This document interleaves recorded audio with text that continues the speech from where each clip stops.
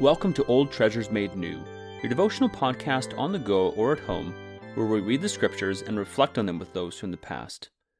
Today we'll be reading Matthew 22, verses 23 to 33, and then through J.C. Ryle's expository thoughts on Matthew. Please take a moment to pause and to ask the Holy Spirit to bring understanding and to apply what we hear. Matthew, chapter 22, verses 23 to 33.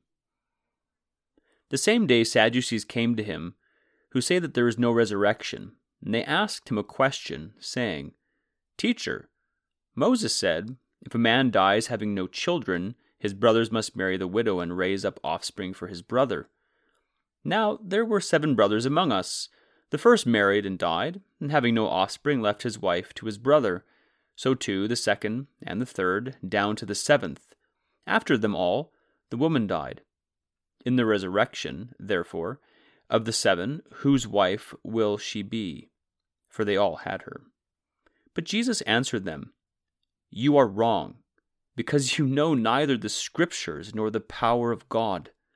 For in the resurrection they neither marry nor are given in marriage, but are like angels in heaven.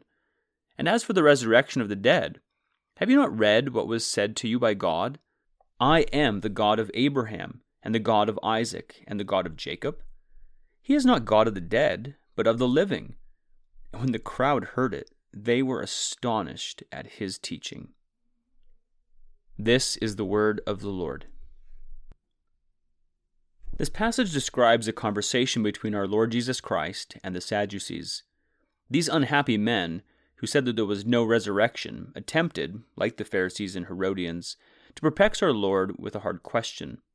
Like them, they hoped to entangle him in his talk and to injure his reputation among the people. Like them, they were completely baffled. Let us observe in the first place that absurd skeptical questions to Bible truths are ancient things. The Sadducees wished to show the absurdity of the doctrine of the resurrection and the life to come. They therefore came to our Lord with a story which was probably invented for the occasion.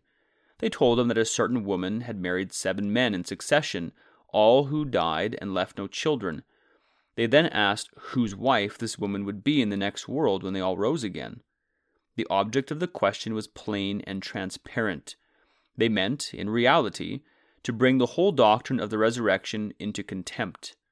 They meant to insinuate that there must necessarily be confusion and strife and unseemly disorder if, after death, men and women were to live again. It must never surprise us if we meet with similar objections against the doctrines of Scripture, and especially against those doctrines which concern another world. There never probably will be lacking unreasonable men who will intrude into things unseen and make imaginary difficulties their excuse for unbelief. Supposed cases are one of the favorite strongholds in which an unbelieving mind loves to entrench itself. Such a mind will often set up a shadow of its own imagining and fight with it as if it was a truth. Such a mind will often refuse to look at the overwhelming mass of plain evidence by which Christianity is supported, and will fasten down on some single difficulty which it fancies is unanswerable. The talk and arguments of people of this character should never shake our faith for a moment. For one thing, we should remember that there must necessarily be deep and dark things in a religion which comes from God, and that a child may ask questions which the greatest philosopher cannot answer. For another thing, we should remember that there are countless truths in the Bible which are clear and unmistakable. Let us first attend them, believe them, and obey them. So doing, we need no doubt that many things now unintelligible to us will be made plain.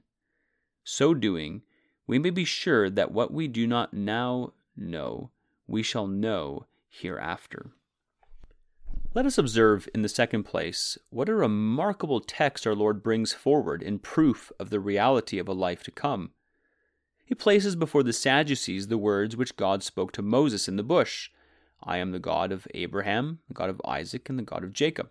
Exodus 3:6. He adds the comment, God is not the God of the dead, but of the living.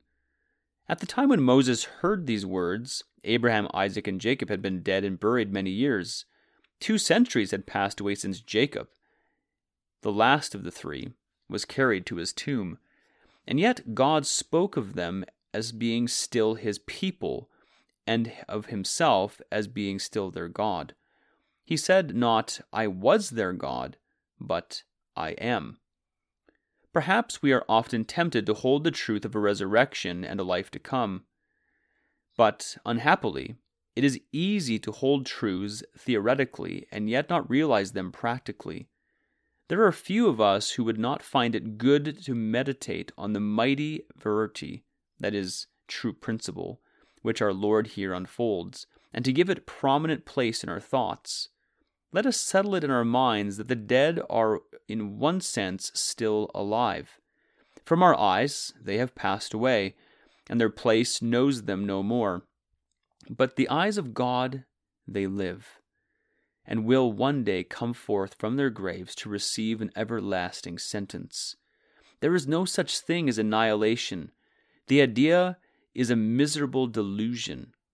The sun, moon, and stars, the solid mountains, the deep sea will one day come to nothing.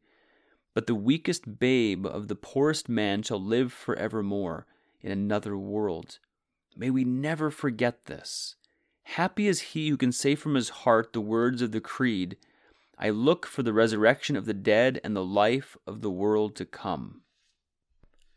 Let us observe, in the last place, the account which our Lord gives of the state of men and women after the resurrection.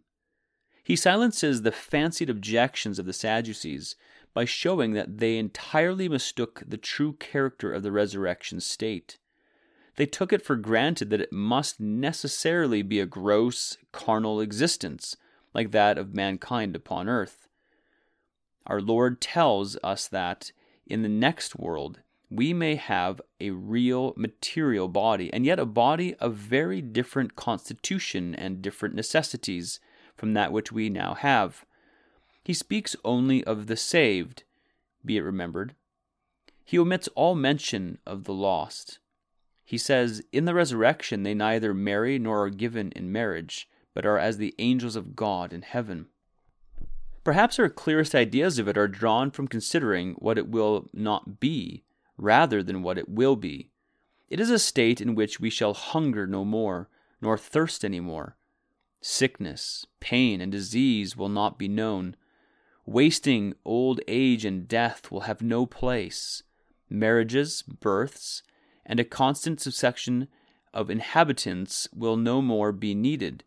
They who are once admitted into heaven shall dwell there forevermore. And to pass from negatives to positives, one thing we are told plainly: we shall be as the angels of God.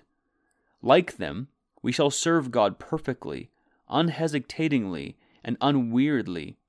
Like them, we shall ever be in God's presence. Like them, we shall ever delight to do His will. Like them, we shall give all glory to the Lamb. These are deep things, but they are all true. Are we ready for this life? Would we enjoy it if admitted to take part in it? Is the company of God and the service of God pleasant to us now? Is the occupation of angels one of which we would delight? These are solemn questions. Our hearts must be heavenly on earth while we live, if we hope to go to heaven when we rise again in another world. Colossians 3, 1-4. That is the end of Ryle's expository thoughts for these verses. Let us carefully consider what we have heard today, and may the Lord be pleased to bring the growth for His glory.